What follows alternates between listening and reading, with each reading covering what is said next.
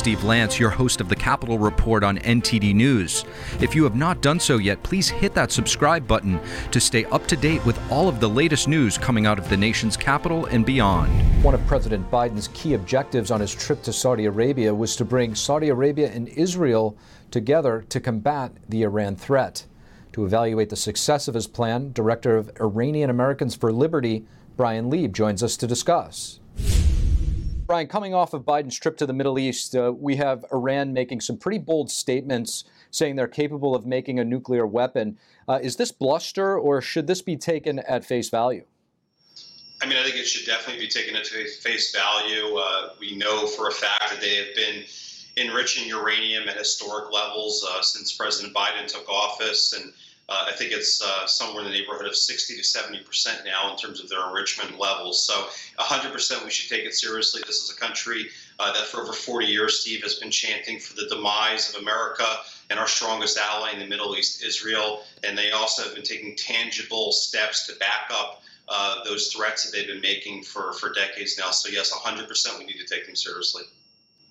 Now, Bryan, it appears that part of the trip to the Middle East was aimed to bring Saudi Arabia and Israel closer together to combat the Iran threat. What does a more united Israel and Saudi Arabia look like? And do you think that this was achieved?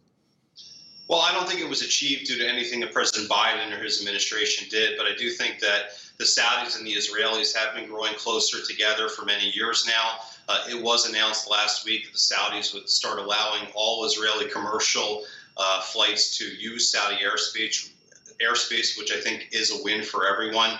Again, these countries their ties have been warming over the years, similar to how you saw Israel make the historic peace deals with Bahrain, Morocco, the UAE, and other countries. I think the Saudis very much want to be part of that clique.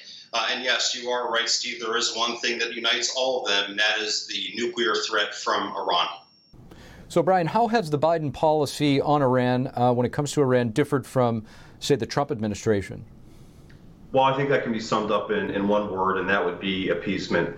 President Biden and his administration have done everything that they can to appease the mullahs in Tehran since they took office, whether that has been through soft language and dealing with them. It has been lifting sanctions of Iranian-affiliated companies here in America. And most importantly, Steve, it has been the Biden administration's decision not to enforce existing sanctions that are on the books that would prohibit the Chinese government from purchasing crude oil from the Iranians. So that's translated into over $1 billion a month that has gone into the Iranian coffers. And at the very end of President Trump's presidency, they had around $4 billion in international reserves, the mullahs in Tehran.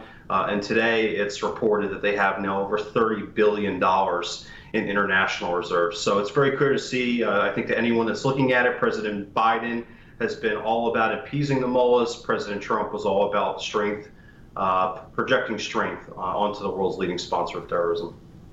Bryan, if I could, what are your thoughts on the Iran nuclear deal 2.0? Well, I think it was any kind of diplomacy with the world's leading sponsor of terrorism, Steve, was destined to fail from day one. That's what's going to happen again. I've lost track of what round we're in now in terms of negotiations, but there was some talks a week or two ago in Doha, and again, that left all parties with no deal. So I honestly don't think that the Iranian regime has ever wanted to do a deal with the United States of America. I think they did a deal last summer with China that translates into $400 billion in economic investment over the next 25 years. And I believe just this week, the president of Russia, Vladimir Putin, will be landing in Tehran for his first official visit to Iran in many, many years, and I'm sure they're going to be announcing a trade deal. So the bottom line is that I don't think Tehran needs the United States of America anymore, and they're doing, they're giving us a bunch of song and dance, but there's not going to be any deal. The deal would have happened by now if there was going to be a deal. Bryan Leib, thank you. Pleasure. Thank you so much. Washington, D.C.'s Mayor Muriel Bowser, a Democrat, says illegal immigrants in the nation's capital are becoming a problem. Bowser appeared on CBS Face the Nation on Sunday. The mayor is criticizing Texas and Arizona governors for busing the illegal border crossers to the nation's capital. Well, this is a very significant issue. We have for sure called on the federal government to work across state lines to prevent people from really being tricked into getting on buses. We think they're largely asylum seekers who are going to final destinations that are not Washington, D.C. Thousands of illegal immigrants have been sent to Washington, D.C. from Texas and Arizona since April of this year. According to the mayor, most have final destinations elsewhere around the country. Some stranded in D.C. are saying that they're not able to get the transportation they say they were promised. A spokesperson for Arizona Governor Doug Ducey said if anyone is being misled, they want to know about it.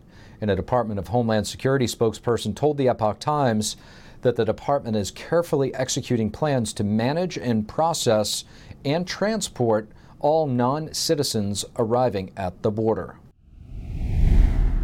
After getting into America, illegal aliens still face a lot of uncertainty and many challenges, even the prospects of slave labor. I sat down with an active sheriff from Texas earlier, and he brings us the real situation based on firsthand experience.